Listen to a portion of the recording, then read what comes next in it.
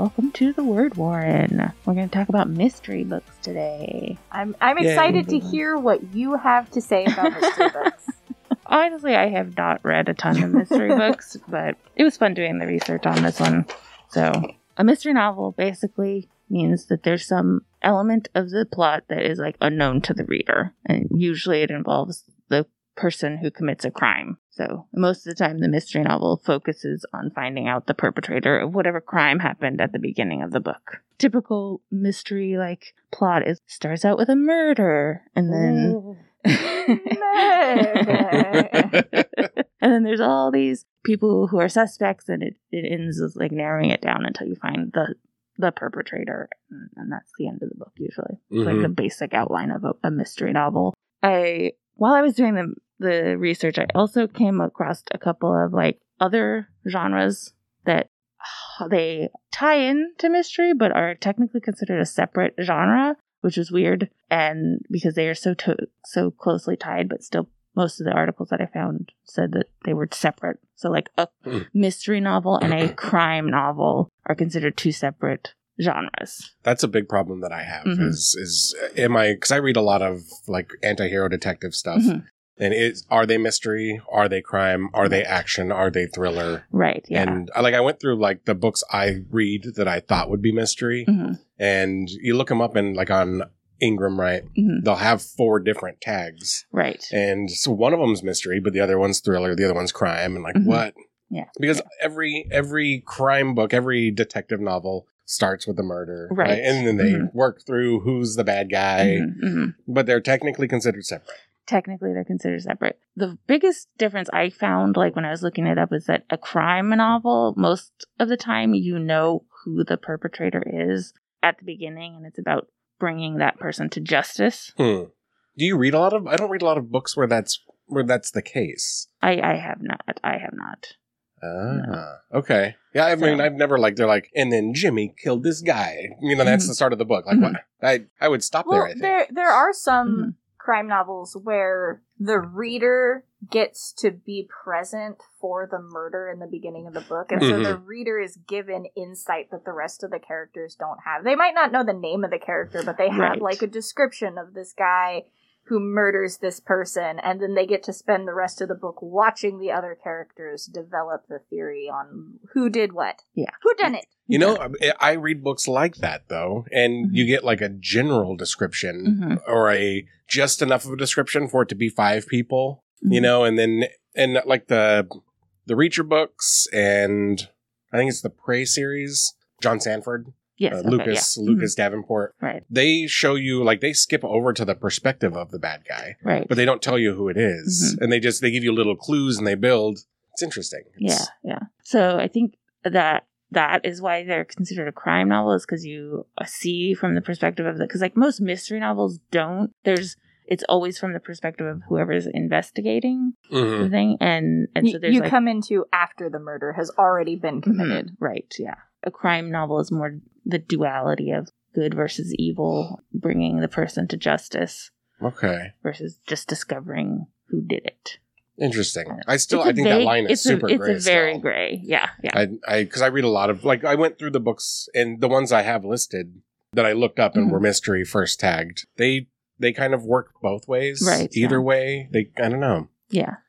I don't know. It's very nebulous. It is. I don't like it. Like most of the genres we've discussed so far, everything's very nebulous. Mystery is one, though, that I think I read. So it's weird. Like, I feel like I mostly read mystery, but I don't read mystery at all. Okay. Yeah. Right. Like, because I read the books I'll name off are pretty modern series. They're pretty action packed, and not everybody. We've had discussions about some of the books, right, where I know they're a mystery because they're investigating mystery, but they're solving crimes through like action and adventure. And so some people wouldn't consider them mystery, but it is mystery. I don't know who the killer is until the end, right? Right. Yeah. And then there's a final showdown, and but also like hard boiled mysteries, like and the old mysteries, I stay away from all the way. Okay. And this is me admitting something. I don't feel like I pay enough attention when I read to read an actual like technical mystery. Gotcha. I worry that I'm gonna be thinking about something else because I drift a little bit, and I don't feel like I need to memorize every word in every book I read. And sometimes I bomb through them because I just love reading, right? Yeah, and I just, you run through a book in a few hours. You're not going to see every detail. You're going to be skipping words, just. So I don't feel like I pay enough attention to read like Agatha Christie or any of that stuff you're supposed to. I feel like that's why the few mystery books that I do read are like the dime store novel mysteries, like the really, really short, just serialized mystery stories. Yeah. So you don't have a chance to really wander too much because it's like so packed in every page. It's like, here's what happens, here's what happens, here's what happens. Oh my god, he's the bad guy! Whoa! So do you worry about that too? Do you guys ever worry that like you don't pay enough attention, you'll miss a detail, you'll miss the clue that would clue you into what was happening? I always get confused when I read big mystery books. Like at the end they'll be like, this is how I knew it was you all along. And I'm like, when did you get that piece of information? Yeah. When did we discover? When did we find this? And I'll even go back and you'll find it in a sentence, right? Like, oh, they did mention the pie. But that's what I think is like so good about a lot of mystery writers is they put these really, like, they almost seem like asinine little details into things that they then tie back to. And they're like, oh yes, and there was a cork sitting out on the counter. And you're like, okay, that's a weird detail for you to have put in. Like, clearly they were drinking champagne because there was a cork on the counter. And then at the end of the book, they're like, oh, well, I noticed that cork wasn't removed by a corkscrew, so it was clearly planted to make it seem like you had been drinking champagne that night. Like that. And Mr. kind Joffrey is a cork farmer, so he's obviously... yeah. That cork was bought at a craft store, I can tell. Like, yeah.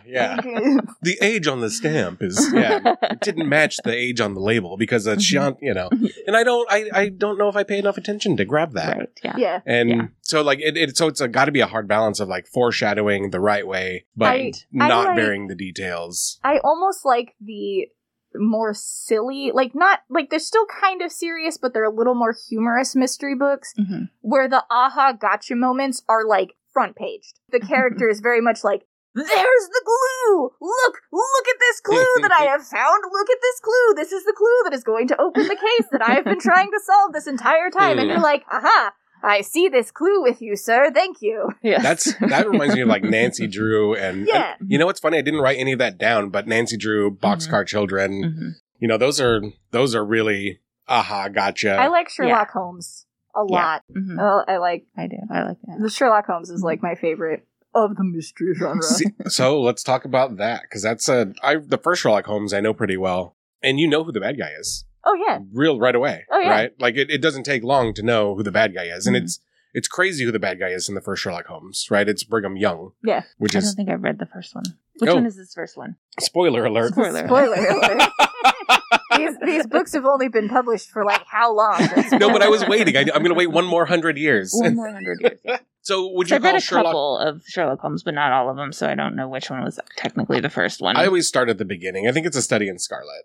Yeah, I think A Study in Scarlet is the first. Okay. That's where he meets Watson. The first one I ever picked up was, it was actually in middle school, and I got it from the library, and it was Valley of Fear. Okay. So that's the only one I remember clearly reading. I feel like I've read it sporadically. But Sherlock Holmes is, I think, a good example of knowing from the beginning. But that wouldn't technically be a mystery then, under our definition. It would be crime. Right. Yeah, so Sherlock Holmes would be crime. Technically would be crime. That makes me feel weird. That makes me feel really weird, too. It does. But it's like, but Sherlock Holmes does this great thing of, like, mixing... They dangle paranormal in front of you and then go, no, just kidding, it was science the whole time. And I always loved that as a kid because I was like... Ghost dogs? Oh, it was just phosphorus in their eyes. And then, they Scooby-Dooed you. I think that's why I like Scooby-Doo so much. There's a lot of reasons to like Scooby-Doo. So then I'm going to ask a question because, I did the research on this. I have not read a ton of mystery or crime novels. Mm-hmm. So would the main difference then be that in a mystery novel, you're sort of given clues along the way with the investigator versus like a crime novel where it's just like, here's who it is and... I think so. And then we have to bring them to justice. I think the part of the mystery novel is trying to find the proof. And I think part of the fun of mystery novels, if you have the attention span to read them, is reading what the detective is seeing and trying to piece it together yourself. Mm-hmm. Okay. Because I know a lot of people who read mystery novels who are super excited when they're like, and I was right, I figured out who it was. Like, Right, well, the ending didn't surprise me because I looked up all the clues and I did all this stuff. Whereas crime novels are very much, you're like, okay, we have a pretty good idea of what happened, and we have a decent suspect pool, because mystery novels a lot of times flip it on you. A lot of times you're like, it's this guy, and then at the end they're like, haha, just kidding. Yeah. Yeah. It was this guy. It was the butler all along. It's always the butler. Whereas crime novels, it's like, okay, well, it could be any of these three people, and we're gonna find out who it was by clues and evidence and I don't know. Yeah. I still am so gray on this. I think it is a very, very gray. Yeah, I think so. Yeah. I don't know. Like mysteries to me, like I feel like mystery is audience participation, whereas crime you're just along for the ride. Yeah, solve along, right? Like solve with me. Mm-hmm. But some of the book, I don't know. I don't because I looked up these books, and you know, like I want a choose your own adventure mystery novel where what you choose changes who the bad guy is. Or changes if you win or lose the case. Oh, that would be right good too. Right, if they go free or not. You accuse the wrong person, and like then the murders keep happening. Yeah, you face sanctions, right? The department, you get written up. And the murderer walks free. As Sherlock directs traffic. Oh no! Oh dear. I think when we get into recommendations, we can talk more. I think it'll like or what we're reading.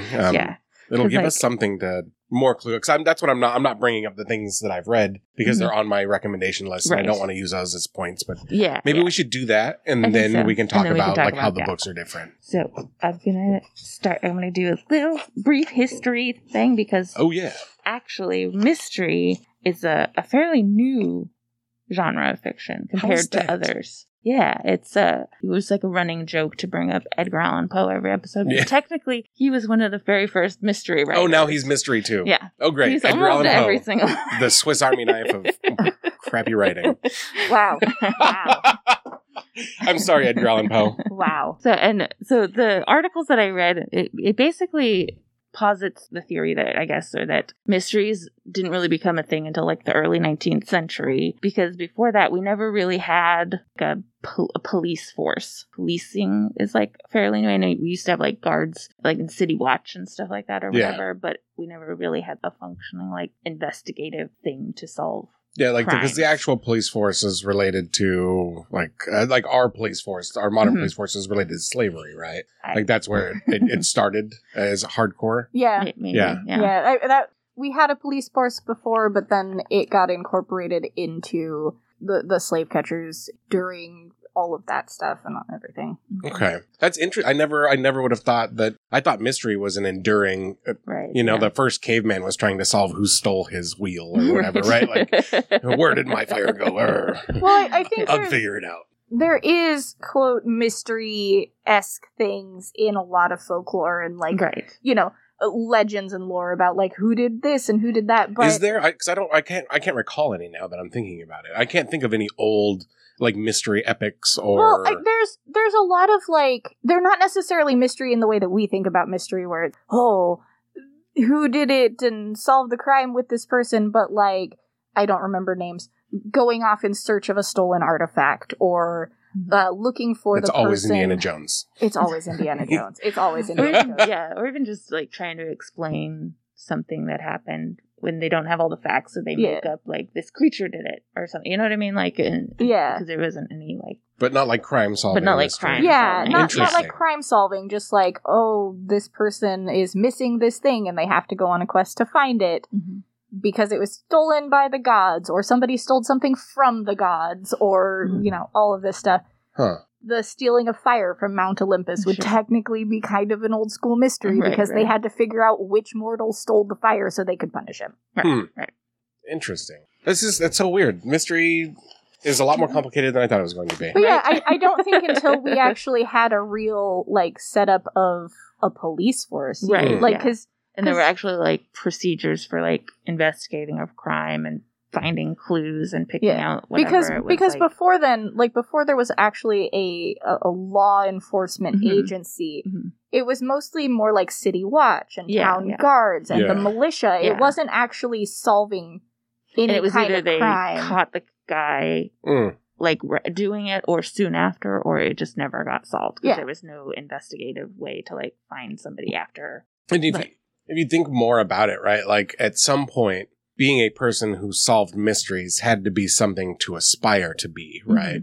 And so, because that's what you're doing, you want to be the guy who solves the mystery. You want to be the person who knew the clues. And so at some point, right, in the collective mind of us, that had to have been raised to a hero status, right? Right. And that had, I always just thought that that's how it was forever. But yeah, without the structure, without that being a position, without that position garnering, you know, accolades or awards or love or whatever it is that you're getting for being the mystery solver, like without all of those mechanisms, it's not something that you'd want to be. Right. And so they wouldn't write books about it because nobody knows that that's a thing that you want to be or it's good because we haven't made it good yet. Right. Yeah. That's a lot to think about. Wow. And so when did that start? One of the first, like, earliest that would be considered like a mystery was, it's called Das Fräulein von Schutter in 1819. Obviously French. Yeah. No, it doesn't say Das Fräulein. That sounds like the woman. Either the woman was shot or the woman did the shooting. Or something like that. Yeah.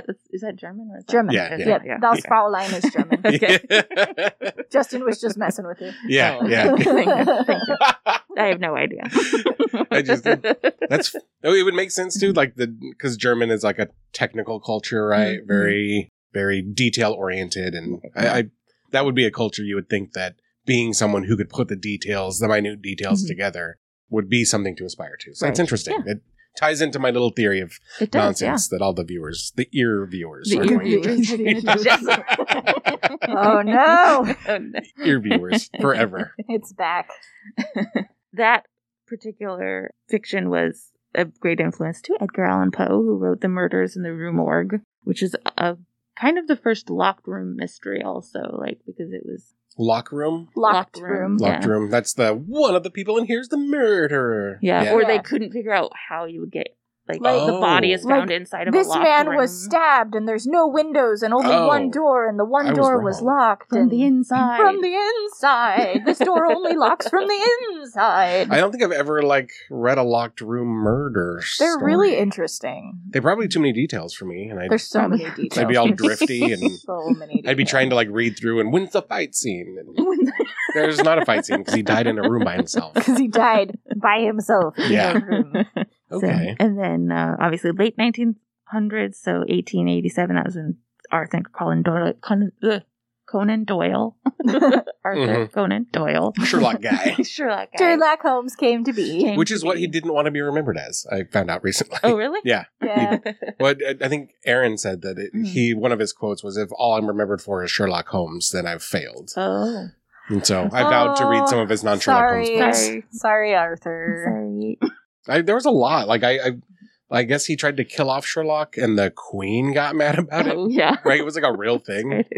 That's I think that having Moriarty kill him was his out. That was where he was going with it. He was like, haha, I'm going to kill Sherlock off. Haha. And then the Queen was like, no. Yeah. Fix it. Excuse me, Governor. Could you just imagine being summoned by the Queen of England for her to yell at you about your book? Yeah. And not at a bare bones, she's telling you were wrong for what you did with your art. Yes. Yes. Right. Well, what you did was wrong. I know you created it. I know it's all yours in your head, but it was wrong. Do it different. So the Queen is the ultimate fan fiction person, right? But she has all the power. She has all the power. Instead of writing her own alternate universe of the story, she can just be like, "Hey, you do it. Fix it. Yeah. I don't like how I'm pretty sure that's not what happened. Right? Right? Right? Hmm. Right. You see those shackles over there? Yeah, all right. I will throw you into the Tower of London. To the door to your left is shackles. To the door to your right is a pen and some paper. You choose. Your choice. The mystery of where Sherlock's going to go. Oh, well, thanks, Queen, though. I'm glad she did what she did. So, Yeah. sorry. I'm sorry, Arthur, but I really like your books. Yeah. Yeah. I really But- like Sherlock. So- I did vow to read some of his other books, though. So, Okay. there's that. I'm going to at least Yeah, fold that in. I'll have to find some of his other stuff that isn't Sherlock. Yeah, he did some, like, paranormal stuff, Mhm. Oh, right? okay. I think there's a book with dinosaurs in it. Cool, cool. That sounds right. Wait, but did he do? He did the Lost World, right? The Lost World wasn't that him? Was it? I don't know. I don't No. think so. I think that wasn't that Jules Verne? Yeah, no. Dude, okay. How do we not know? We do a book Mm. podcast. Oh my you guys. gosh. We have failed. We have failed. Failed Ugh. miserably. Someone look it up and we'll cut this part out. Exactly. No, yes, I was right. It was Sir Arthur Conan Doyle. Haha. he did Lost He World. did the Lost Oh, wow. World. Mhm. Okay. So- and they were dinosaurs, right? And they were dinosaurs. So I was yeah. right first. Yeah. Mhm. There you go. The Lost World. That one actually was really good. I have read that one. Have I you? read The Lost World, yeah, and it was actually really good because it's like instead of like because it's similar, I guess, to the Journey to the Center of the Earth because of all the weird creatures and stuff, but it's like a plateau in South America Okay. that just nobody has ever been able to get to. There's a Yeah, it was a good one. there's a I think I liked it Indiana better Jones than book just like Journey, that but- too, Oh, where yeah? there's a plateau in like South America or something Oh, where okay. Mhm. there's dinosaur eggs and stuff. Well, and Indiana Jones takes a lot from classic literature and spins, Yeah. which is super fun, which is why it's such a fun series. Yeah. I love I love the Indiana Jones series. Yeah. So good. So fun. And everybody who thinks that the Crystal Skull was nonsense has not read the Has books. not read the book. Has not Because read the book. It is And definitely part of also, the canon. If you watch all of the movies in a marathon, it's exactly It's the fits exact- perfectly. it's the It fits exact- perfectly. If you've ever watched The Temple of Doom, the Crystal Skull is exactly on point for Yeah. Indiana Yeah. Jones. Everybody seems to have because there was such a wide gap. Everybody seems to have this like nostalgic look about how fun I think- and whatever it was, and then Crystal Skull is garbage. And I was like, I watch think them it- all in a row, and there's Yeah. no change in quality or content. I think it was because for the others, it was like magic and historic artifacts, Mm. and then the Crystal Skull was like aliens? Question mark? And everyone was Everybody's like, no, it's supposed to be history stuff. And I'm like, nope, it's not though. It sounds like they drew the line at magic. Be like, okay, magic's real, and that's fine. And that's okay. Aliens is nonsense. Get that garbage out of here. Like, what? Nonsense. Why is that? How do you draw a line there? I mean, I don't. Our alien books go right They're- with our magic books. FYI. That's the same section, guys. Shelves next to each Yeah. other. A guy's face got melted off by the Ark of the Covenant. I don't feel like aliens are out of the realm of Yeah. possibility. Right. Yeah. How do we know that's not alien magic, right? Right. No, it could be Yeah, alien like magic. Alien magic. Oh. Mhm. It's all alien magic It's all from now alien. on. It all comes back to the aliens. Plot twist, Indiana Jones has been a sci-fi book this whole time. Yeah. Yeah. Oh my gosh. Indiana Jones is a sci-fi right? Because, like, we have the fi. Right? Yeah. Sci-fi. Yeah. Fantasy sci-fi. Because fantasy magic, right? That's true. That's So it's Indiana Jones is fantasy and science fiction. Mhm. Oh, I like it. I like it. I'm a fantasy I mean, reader. You are a fantasy reader. archaeology is technically science. Oh my goodness. It is, right? They claimed that. Remember, they claimed all the hard sciences and all the soft sciences. sciences. And then face melting magic and Yep. ripping a man's heart out of his chest while it's still beating. Definitely magic. Definitely Mhm. magic. Alien space. So- Mm. Mhm. We're not talking about this. We're talking about mystery books. Oh no, we can tie it in though because there are mysteries in the There Indiana are. Jones That's books. true. There are. He He's, does solve So mysteries. it's mystery, thriller, action, sci-fi, fantasy, and yeah. Oh, of okay. adventure. Indy. All He's right. got it all. Yeah, it's everything. It's the perfect novel. It is the cake and eating it. No matter, and a little bit of horror in some of them. There you go. Absolutely. Oh my goodness. So Indiana Jones is the book that you should recommend to anyone for any genre. That's what we're saying. Exactly. Like any genre you want to get into, pick an Indiana Jones book and get into it. You can get into it. Yeah. It's a movie tie-in, right? It's a movie tie-in. There's graphic novels about it. There are. I have a piece of Indiana Jones graphic novel art at my house. Nice. It is a whole thing. There you go. It is. All things are Indiana Jones, and Indiana Jones is all things. All right. This is how cults start, right?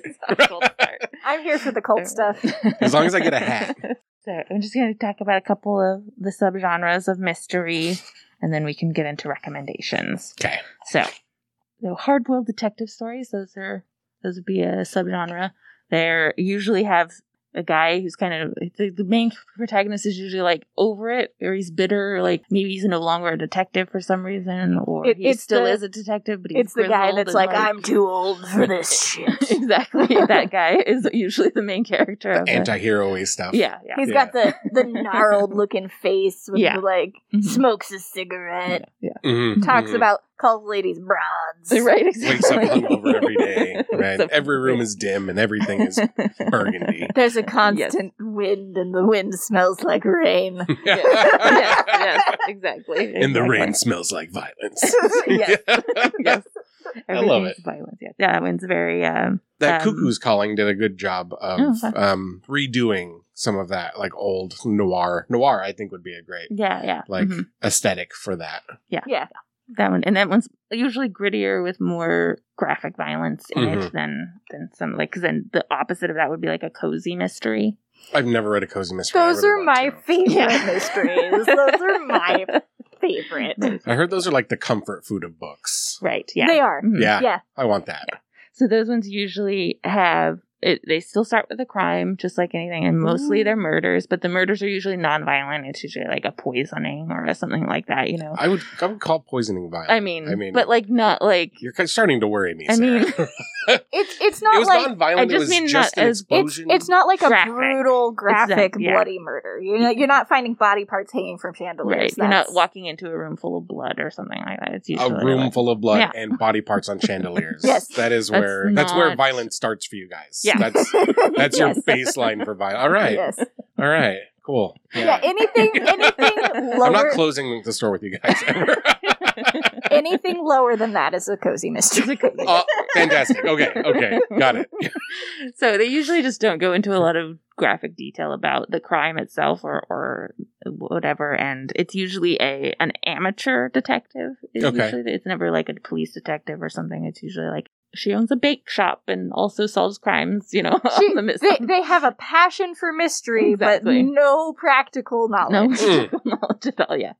Interesting. So, okay. She likes solving Sudoku puzzles, so she has a really sharp analytical mind. I like it. That's perfect. That's a cozy mystery. And it's usually like in a small town where stuff like this doesn't happen, you know? So Murder, She Wrote. Yeah, exactly. Yeah, Murder, She Wrote. There you go. Except then they serialize it, and so like it's a small town where stuff like this just doesn't happen, but then it keeps happening all the time. Murder, She Wrote. Murder, She Wrote. Yes, exactly.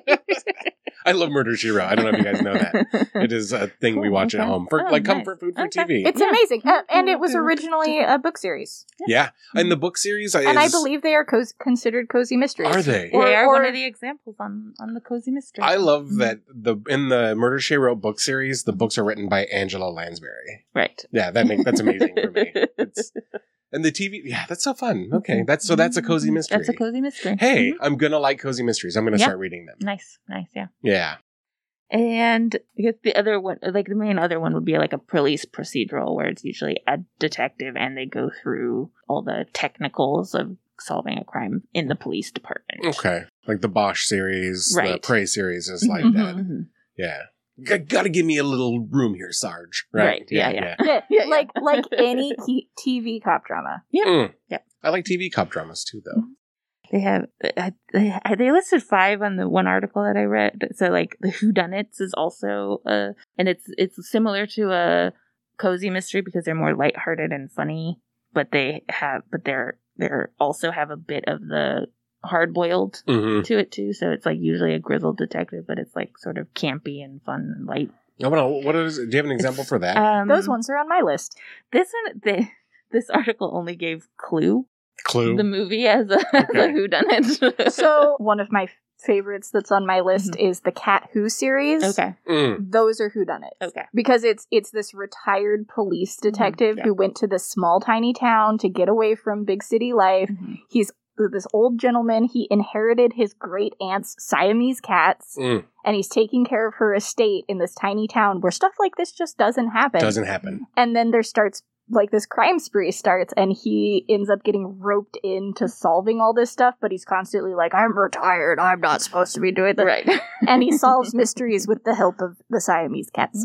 As one does. They never like, the cats don't actively help him solve mysteries, Don't but ruin it they'll for like... me. No spoilers. Wow, okay. It's great though, but it's that hard-boiled but also just real campy. Gotcha. Yeah. And they're hilarious, and I love them. On a real note, I thought from the titles of those books that the cats helped somehow. So the cats end up like they help him in that they like do little like cat shenanigan stuff, and it sparks a memory, or it does something where he's like, like they'll knock over a thing of pencils, and they're like, "Oh, that's how pencils roll. Yeah, I solved it." Right? I got it. Yeah.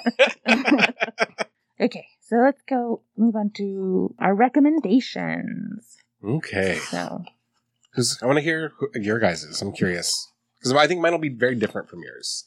Right. Yeah. Okay. I think I'll start this time. I think. Yeah. Okay. So I'm going to recommend Guards by Terry Pratchett. Okay. It's in the Discworld series? It's in the Discworld series. It's, Vim, it would be a hard-boiled detective story, but in a fantasy world. Really? Yes. Huh. I love the Discworld series for that. Or I guess maybe it's more like a whodunit, because he's like hard-boiled, grizzled old, like, I'm getting too old for this. But then his but then Discworld happens. But then Discworld happens, exactly. So, yeah. Oh, I didn't know that Guards was like a mystery like that. That's fun. Yeah. So I really, really wanted to read a mystery novel, because I almost never do want to read. I just rarely read them. But I was trying to find a book for the book club that would be like a mystery, but also a fantasy, because it's what we usually do, fantasy or sci-fi in the book club. And that was one of the ones that kept coming up as recommendations. So we read it for the book club, and it was really good. And whose storyline is that? Who's the main character? Vim's. Okay. Yeah. Okay, cool. Very cool. I'm so happy that that's there. See, I'm glad. Yeah. And then Meddling Kids by Edgar Cantero. Oh, I want to read that. Yeah. That one's on my list of to-be read stuff. That's like the hard-boiled Scooby-Doo? Yeah, it's basically like a horror version of Scooby-Doo. It's like actual, like, and it's actual paranormal stuff and stuff, not like a guy in a mask. So aliens. Yeah. Indiana Jones. Yeah, Indiana Jones is all things. I put this one called Sign of the Eagle by Jess Stephen Hughes, which is actually I can't remember. Is actually a local author. I picked it up from the local author section at Hastings when it was still open. But that one I was not entirely sure if I should put on this list, because it's more like a political thriller intrigue type one, but she's also trying to find her missing husband in the book. So that one was really interesting, and it's actually a historical novel also, because it's Titus from ancient Rome. Okay. Like, it's his wife's perspective. Interesting. And cool. Him going missing. What's that called again? It's called The Sign of the Eagle. I like it. Yeah. No, I want to read that too. Oh, one of my all-time favorites is a book called Bimbos of the Death Sun. Right, can you say that again one more time? I just want to hear you say it again. It's called Bimbos of the Death Sun. Okay. And it's I think it would probably fall under a cozy mystery, because it's an amateur detective that is solving a crime at a Comic-Con. That sounds great. Yeah. That sounds amazing. Who wrote that? The author is Sharon McCrum. Okay. She writes a lot of mysteries, and she was toying with the idea of writing something that was sci-fi or fantasy, but she couldn't really get into the genre, so she just based it around nerds instead. I like it. That's a rich pool for characters. Right, yeah. So the main character who is also investigating the murder is a scientist who couldn't get his scientific paper published in like any scientific journals, so he turned it into a dime store novel, like paperback, called Bimbos of the Death Sun, because he's like, as the sun ages, he thinks that it's going to start turning people stupid, or I don't know, whatever his scientific paper was about, and then they tweaked some of his work and they turned it into this dime store novel. And so he's at a Comic-Con signing books for all the nerds that like his Bimbos of the Death Sun book. And a lot of the like TV show, like TV mysteries like Monk and they all eventually end up at a Comic-Con. Yeah, that's like a trope. You've got to go to Comic-Con one time, and somebody has to pretend to be a nerd, or the nerd in the group has to step up and be the nerd. They have to be like ultra super excited about it. Yeah, I like it. I'm gonna try to read that. My favorite is the Psych episode when they go to Comic-Con and they get to meet George Takei. And so that one is actually Psych. Part of a duology. So the first one is called Bimbos of the Death Sun, and the second one is called Zombies of the Gene Pool. Yeah, I picked it up because I saw a book on the shelf called Bimbos and Zombies. And I was like, what is this? Yeah, I would just put that right in my basket. I just picked it up and grabbed it and read and started reading it, and it was both books combined in one like book. Oh. And it was they were just funny. Yeah. That's fantastic. Then the last one is Kinsey Mahoney series by Sue Grafton. It's like the A is for Alibi, B is for Burglar. Those ones I like. I haven't read all of them, but I've read like the first, I think, 4. Yeah, I've read the first. I think I read up to like G or something so far, but like I haven't finished it off. Those ones are pretty good. I like them a lot. I haven't started them at all. What's the premise? So she's a private investigator, and so she usually just gets hired for some other innocuous reason, like here's why my cheating husband or something like that, and it usually ends up being a murder at some point that she has to solve as well. Or she gets tied, like she gets pulled into big crime. She starts out with like. Because she's just like insurance fraud or like cheating husbands or whatever. But it's part of like a Russian mob. It's part of the tangled web that we weave. Exactly. Or the underworld that is in every town that this kind of stuff never happens. Yeah. Okay. Perfect. Do you want to go or do you want me to go? I can. I don't have many because I realized that I don't read a ton of mystery books. So the Sue Grafton books were part of my I was like, I've read those. Those are pretty decent. Why don't you read a ton of mystery? I think it's just not been a genre that I've picked up books for. Like, every time I find a mystery novel that I'm like, ooh, I really want to read this, it's always, but I don't have money right now. So I'll totally remember to pick it up later. Yeah. and I just never do. And I really like fantasy. So I read a lot more fantasy. So 2 of the ones that are on my list I think are more urban fantasy than they are actual mystery, but they have mystery elements in them. And that's the Dresden Files. And the Nightside series by Simon R. Green. You love that series. I love that series. But he is a hard-boiled detective, basically. That's his thing. He's like the detective noir with his trench coat, and he solves mysteries, but they're all paranormal-related mysteries. And he always ends up getting roped into bigger things than he actually went out to start investigating. But stuff like that never happens in this town. No, stuff like that definitely happens where he's from. He lives in that town. But he lives in this place called the Nightside, which is the paranormal version of London. Okay. Like it's the other world of London, basically, and it's filled with monsters. So stuff like that happens all the time. Oh, all right. All the time. So he lives in Old Town, but haunted. Spooky. Yeah, but it's like the way they describe it is like it's the underbelly of London, but it's like a half a step out of reality. Mm-hmm. So like normal people can't get to it. You have to know how to get to the Nightside to actually get to it. Through platform 9.5. Basically. Right. Got it. Yeah. It's not 9 3/4. You don't want to go to Hogwarts. No. It's 9.5. Yeah. Yes. 9 1/4 takes it takes you to where Indiana Jones lives. Yes. Now I have Indiana Jones on my list. Now that one is there. Agatha Christie, just really super classic mysteries. Like, you can't go wrong with Agatha Christie. And then the Cat Who series, because I love those. They're like I said, they're the small little dime store, easy to read. Pulp, yeah. Just bite-sized novels that you can just tear through. Nice. And I adore them. Nice. I need to try those. And I've never read Agatha Christie either. Yeah. It is a lot just like Murder, She Wrote. Mm-hmm. Oh. To me. Okay. It's very similar in that kind of, it's mystery, but it's not too serious. It's, I don't know. Yeah. I like Agatha Christie a lot. I always thought it was really serious. Some of it is, but I don't know. It's hard to describe Agatha Christie because it's older mystery. Right, and yeah. So, like, a part of it is, like, trying to be really serious, but you're reading it in modern days, so sometimes it's just not. I don't know. Yeah. Leo would definitely recommend Agatha Christie, as I was talking about the episode with her, and she really likes Agatha Christie. Yeah. Mystery novels. So. I really do want to read some more of the cozy mysteries. I want to. We have that tea house series, where everything's related to tea, like Death in Darjeeling and that kind of stuff. I really want to read those. And the baking ones, because they always have recipes in the back of the book, and I want to read those. That sounds super fun.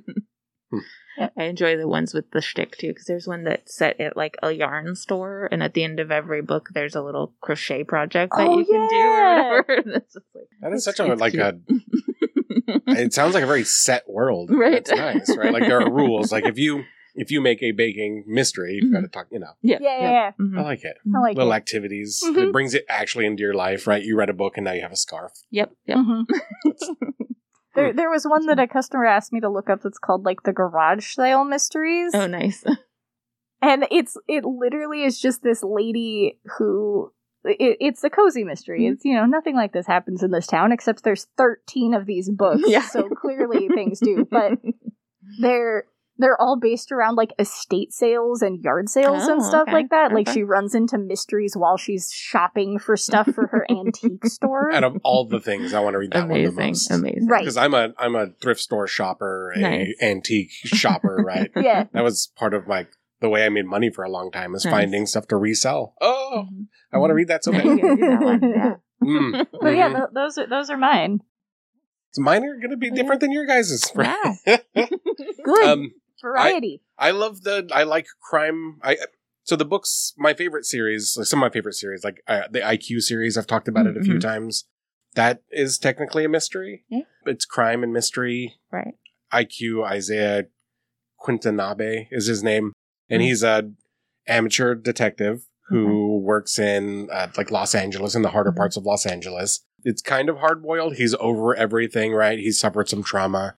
And it's action-packed. It's great, but it is, I like hard-boiled. I like the anti-hero, right? Doesn't always do things the right way, right? He's an amateur detective. He will break into your house. Right. Yeah. Doesn't wear gloves. Yeah. He touches everything. He doesn't care. He gets paid in chickens sometimes, right? Right. Like he gets paid in food from the neighborhood. It's just I like it. The Longmire series they're called the Longmire Mysteries. But you know who's doing it sometimes, and sometimes you don't. And there are aspects of like spirituality, Native American spirituality and stuff. So it has some of the magic in it. People don't probably expect that, but it is part of like the whole running point of the book is that he's connected spiritually to, some ancestors and stuff. That's really cool. Yeah, it's neat. Been interested in that series, and that makes me even more interested. It's really good. He's a really grizzled guy, but he's one of those very grizzled, super kind men, And like I grew up like with a lot of farmers in my life, and some of those guys are like that. They're super grizzled, they're super hardworking, they're missing the tips of their fingers and limping. Right. And they are the most kind, loving people down to in the earth world. people, yeah. Right. Yeah, and Longmire really captures that. Loving and having he also suffered trauma, right? Right. I think everybody in all of my series have suffered trauma somehow, so maybe I should look at myself. Hey man, fiction is how we address things in ourselves. That's neat. I hadn't thought about that before. The next guy is Jack Reacher. Yeah. The perpetual sufferer of trauma. Reacher solves mysteries. And we've made this joke before. Reacher solves mysteries by breaking legs. Right. So we categorize him as action or thriller a lot. Yeah. But he goes through and you don't know who's done it until the end sometimes. Sometimes you know pretty early. It's so the Reacher series and then the Bosch series. Same type of guy. Geez, I read all of the same books. And then there's the Prey series as well. The Prey series has a different twist on it because he's procedural. But he's also a game developer. Interesting. He's like a hyper genius cop who loves solving crimes, gets bored, and also like develops games. And it's really interesting because at the start of the series, it's in, I think, the late 80s. And so he's developing these basic computer games. And I think he starts in board games, actually. Oh, okay. And then it progresses into computer games, progresses into like VR. And Okay, yeah. it's interesting to see that, but that's not the point of it. Right. That's just like to show off how much smarter he's getting. Right. You know? A vehicle for him to grow. And the fact that he's adapting to the times instead of being stuck on like, no, I'm just going to keep making board games. They were good enough for... Yeah. He's an adaptive person. The series is kind of weirdly adaptive because when it gets to the end of like his story, it jumps to one of the detectives he's been working with. And they, Virgil Flowers, the Flowers books, take off after that. It's an interesting way to deal with it. I love the series. That is the one series, though, that I nitpick the most. They give you directions everywhere. Right. Like, I know St. Louis more than I ever need to. I don't know why I know all of the street names. Right? Yeah. See, and that's what I love about books that like stick a city map in the front of the book, and then they're just like, oh yeah, they headed to this location, and then you can just be like, I don't understand where that is relative to anything, and open the map and be like, now I understand. I didn't need you to give me 32-point directions to get there. I just needed a map. 32 points sounds on point for that series. And then he turned left on Maple Street, and then 2 blocks later, he took a right onto, I don't know. And then looking left, he saw this building, and then looking to his right while taking this right, he saw this causeway. It's why? And there was a pedestrian jaywalking across the street, and he almost hit them. And he does almost hit them all the time because he drives too fast. Come on, Lucas, I don't even need to read this book. I know exactly what it is. That's exactly how the Millennium Trilogy by Stieg Larsson. Because I love the Millennium Trilogy. Which I probably should have put that on my list. I just realized it's kind of a mystery. Is it mystery? It's a little bit more of like a thriller, but it's kind of a mystery, yeah. Because they're trying to find a missing person, so he does that a lot too, where he gives like very specific directions, but it's set in Sweden, and all the street names are in Swedish, and I don't know where I am or why you're telling me this. But yet I love everything about that series so much, even though I nitpick, like, why did you give me directions to the courthouse? I don't need to go to the courthouse. But if you're ever in Sweden and you need to go to the courthouse, you know how to go to the courthouse. That is my problem with the first Bond book. Is they're like they talk about all these French streets, and I don't need to know this, I don't understand the words you're using. Yeah, I think a lot of times the authors are just like, look at how much knowledge I have about this location that I've never actually been to. I'm going to tell you all about this place to prove to you that I know where my characters are. It was impressive before Google Maps. Now stop it. If I need to figure it out, I'll Google Map that bad boy. So I'll do my upcoming because it'll be easy. Yeah. My upcoming is just more Reacher. I love the Reacher books, and so I'm trickling them in. Because like with the Bosch series, I read the Bosch series in a few months. And I think I read like 24 books. Nice. Just ran through them. And that kind of made me sad to be done with it. And when I hit that point, because I buy paperbacks, I don't have the money to buy a hardback for every series I read. Right. Every time they come out, I don't make that much money. I love hardcovers, but they are expensive. Yeah, and I read. I mean, if I go through a book a day, you're spending $20-$30 a day if you're reading hardbacks, and it's what is that, $140 a week? Right. No, I don't need a $140 habit of any kind. Right. And so I wait for them to come out, so I'll hit the end of a series like that comes out on paperback, and then I'll probably read 2 hardbacks, just to get caught up. And then if I have to wait, and then I have to wait to buy an expensive book, I just will wait. I'll wait 5 or 6 years and wait for a bunch to come out, and then read the paperbacks. I did that with the Prey series too. I read to the end and then had to stop, and then I haven't gotten back yet. And I didn't want to do that with the Reacher series because I already burned through. Those 2 series combined are like $60. Nice. I have like the ADHD brain thing where I'll read to the end of a series, and then they're like, "Oh, there's more books coming out," and I won't actively remember to pick them up when they come out, and so I'll just forget about them for like 7 years, and then I'll be like, "Oh, I loved that series. I should go catch it." And then there's a dozen books. And there's a dozen more books for me to read. Start it all over again.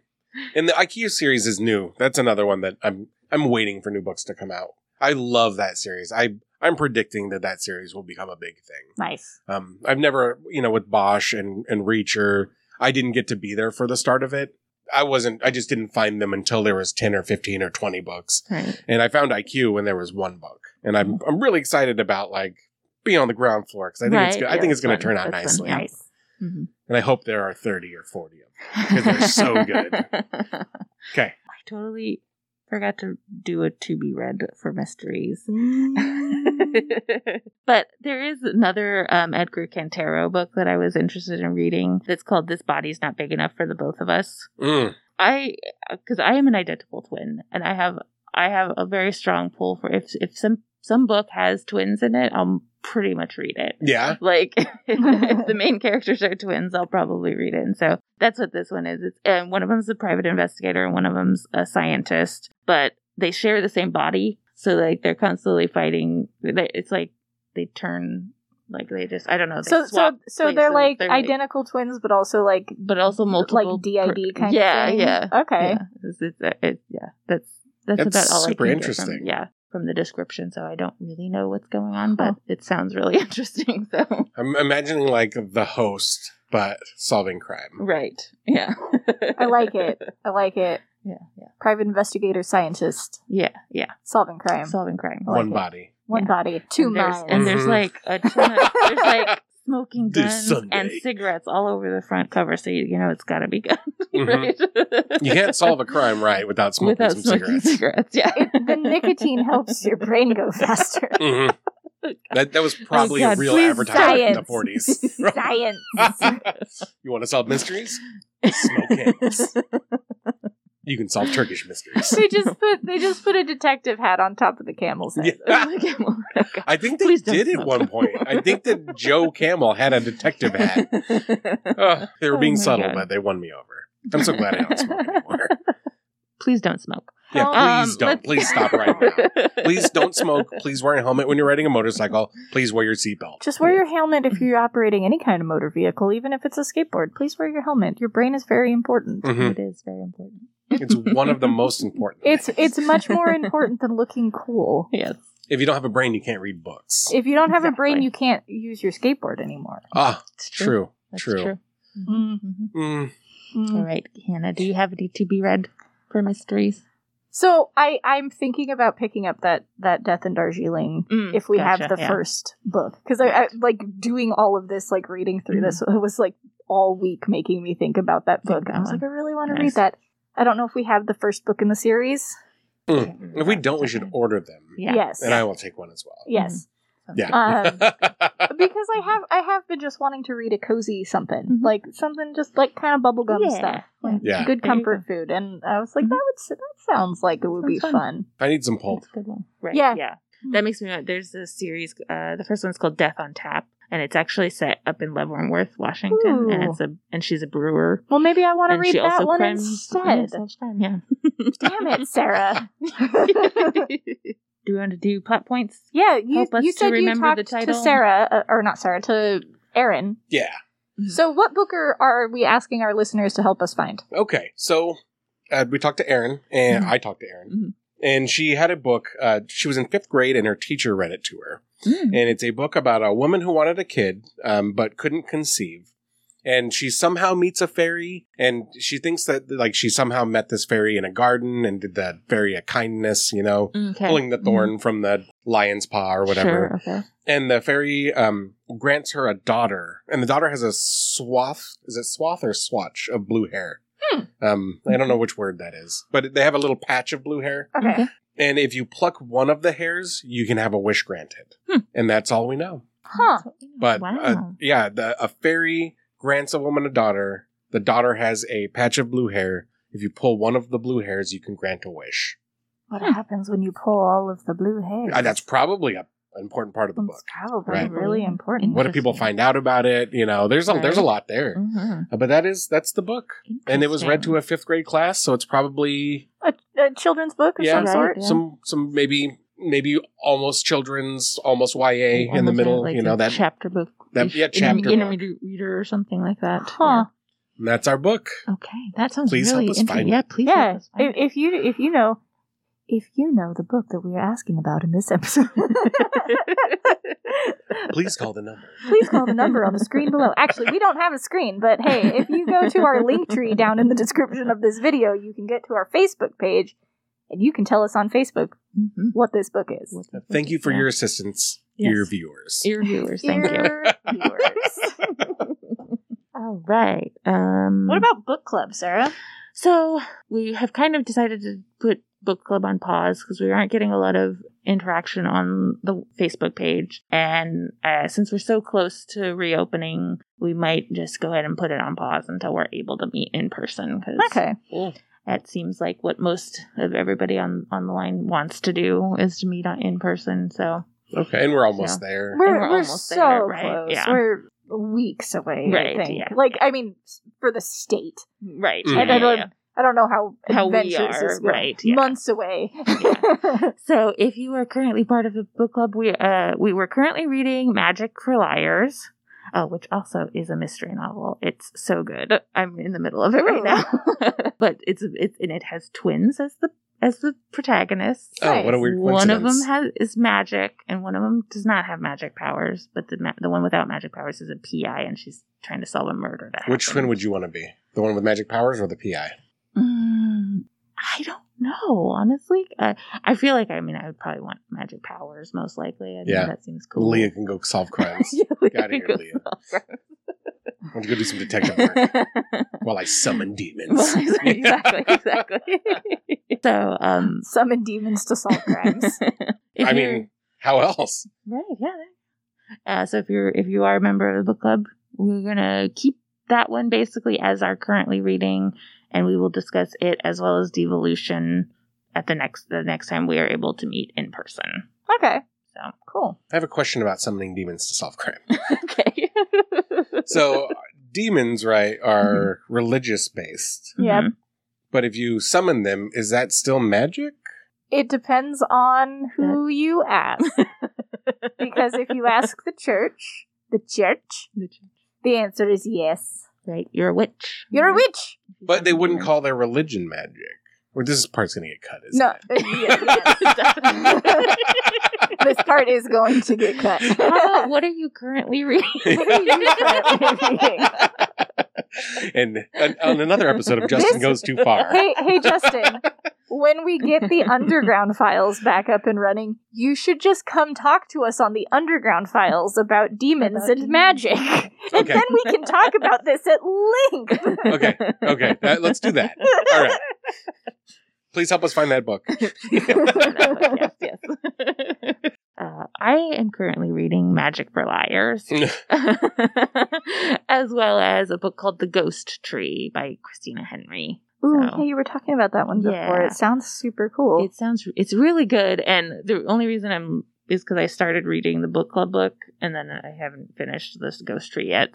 But it's really good, and there's something dark entity is living in the forest of this small town, and it's creepy. Creepy. Mm-hmm.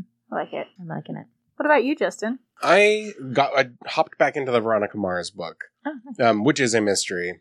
Mm-hmm. Which is Veronica Mars is a private detective now at this point, but she's hard boiled. Okay, it's pretty neat. It's like a hard boiled high school. I heard snippets of the audiobook while I was editing the podcast the other day, and I had a really hard time not just pausing what I was doing and just listening. I was like, "Stop it! I have to work." Yeah, it's so good. It's so good. Yeah, and Kristen Bell's reading it, so it's cool. Just dead on Veronica Mars. I love it. And she does a great job of voice acting as well as regular acting. Yeah. But nice. It's really nice, Very and so mystery as well. Awesome. Mm-hmm. Hannah. I am not reading anything currently because I downloaded Mass Effect Legendary Edition and I have been playing Mass Effect nonstop on all of my free time. How does that work? Not reading. I don't. I'm reading the text that's in the game when I find things that I need to read about. It's technically a mystery I was novel. just going to ask. It's technically a mystery game because I'm trying to figure out how to stop the Reapers from destroying the galaxy. Oh, those Reapers. There you go. Mm. Not reading anything. Not reading. Playing Mass Effect 100% of the time. Perfect. I don't have the attention span to be able to like, I'm gonna read for an hour and then I'm gonna go play my game for an hour. I either have to read or I do that. I don't have the self-control to not. Good storytelling is good storytelling. Good storytelling is good, and it's interactive storytelling, that's so true. it's super fun. That'd be something awesome to discuss sometime, like the stories that are like written into video games and how is that more cinematic or is that, where does that lie? And I do feel like when I play games like that I have a super heavy story element. I do a ton of reading because any information that I pick up, like any journals or archives or history that I pick up, I sit and read them all. Right. Like I know a lot about the lore of the world that I'm in. I spend a lot of my time reading when I'm playing those games. I'm just like sitting there for like 20 minutes, like scrolling through this long history of why this planet is the way it is. I know they have a lot. I skip all of it. I hate story in games I play. I play for story. I play on narrative mode half of the time because I just like the story and I don't like the combat. I never want that. I only want to be hitting stuff with my sword. And I want gold to come out of whatever I'm hitting so I can buy a better sword. That's the whole point of all of it. And sometimes I want like rare stuff to pop out of whatever I'm hitting with my sword too. I'm a loot monster. I mean, in the second game, my favorite part is getting to Sparta kick a guy out a window. That's pretty fun. In space? I mean, you're on a planet, technically, but you're also on, like, the 100th floor of a building. Huh. So, I mean... Is he okay, you think? Is he okay? Does he make it? I mean... I'm just hoping there's some gravity there. No, there is definitely gravity. So is it more of a planetary romance or a space opera? Space opera. Space opera. There can be a little bit of romance involved in it, but it's definitely more of a space opera. What's a good example of a planetary romance? Well, planetary romances are when it's like set on an alien world. So like the Cinder, the Lunar series. Yeah. Lunar Chronicles? Okay. That would be planetary romance? Planetary romance, yeah. And they're usually at least some form of campy something to it a little bit. Also lunar. Usually. Because Mass Effect isn't located on one planet either. You travel the entire galaxy for that game. If it's more on space travel, it would be a space opera. So. Space opera. Yeah. Nerds. Look, we're tying it back to past episodes. All right. Okay. On that note. I think that we'll end our episode here then. Thanks for listening. And we'll see you next time. Thank you so much. Awesome.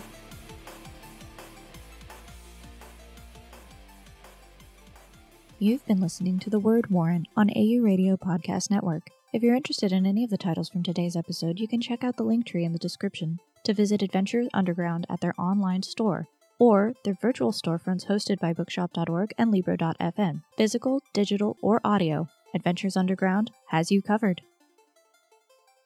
If you'd like to contact the show, you can find us on Facebook, Twitter, and Instagram. Just check out that link tree in the description. Or you can email the show at podcast@advunderground.com. You can also support this show and all the awesome shows on AU Radio that you love by becoming a patron of the AU Radio Podcast Network. You can find us at patreon.com/ADVUnderground. For as little as $1 a month, you can help us continue to create these shows, and soon, many more. You've been listening to the AU Radio Podcast Network. Music is provided by CubbyPurplePlanet.com and BenSound.com. Views expressed do not necessarily reflect the views and opinions of Adventures Underground. AU Radio is a production of Adventures Underground. Copyright 2018. All rights reserved.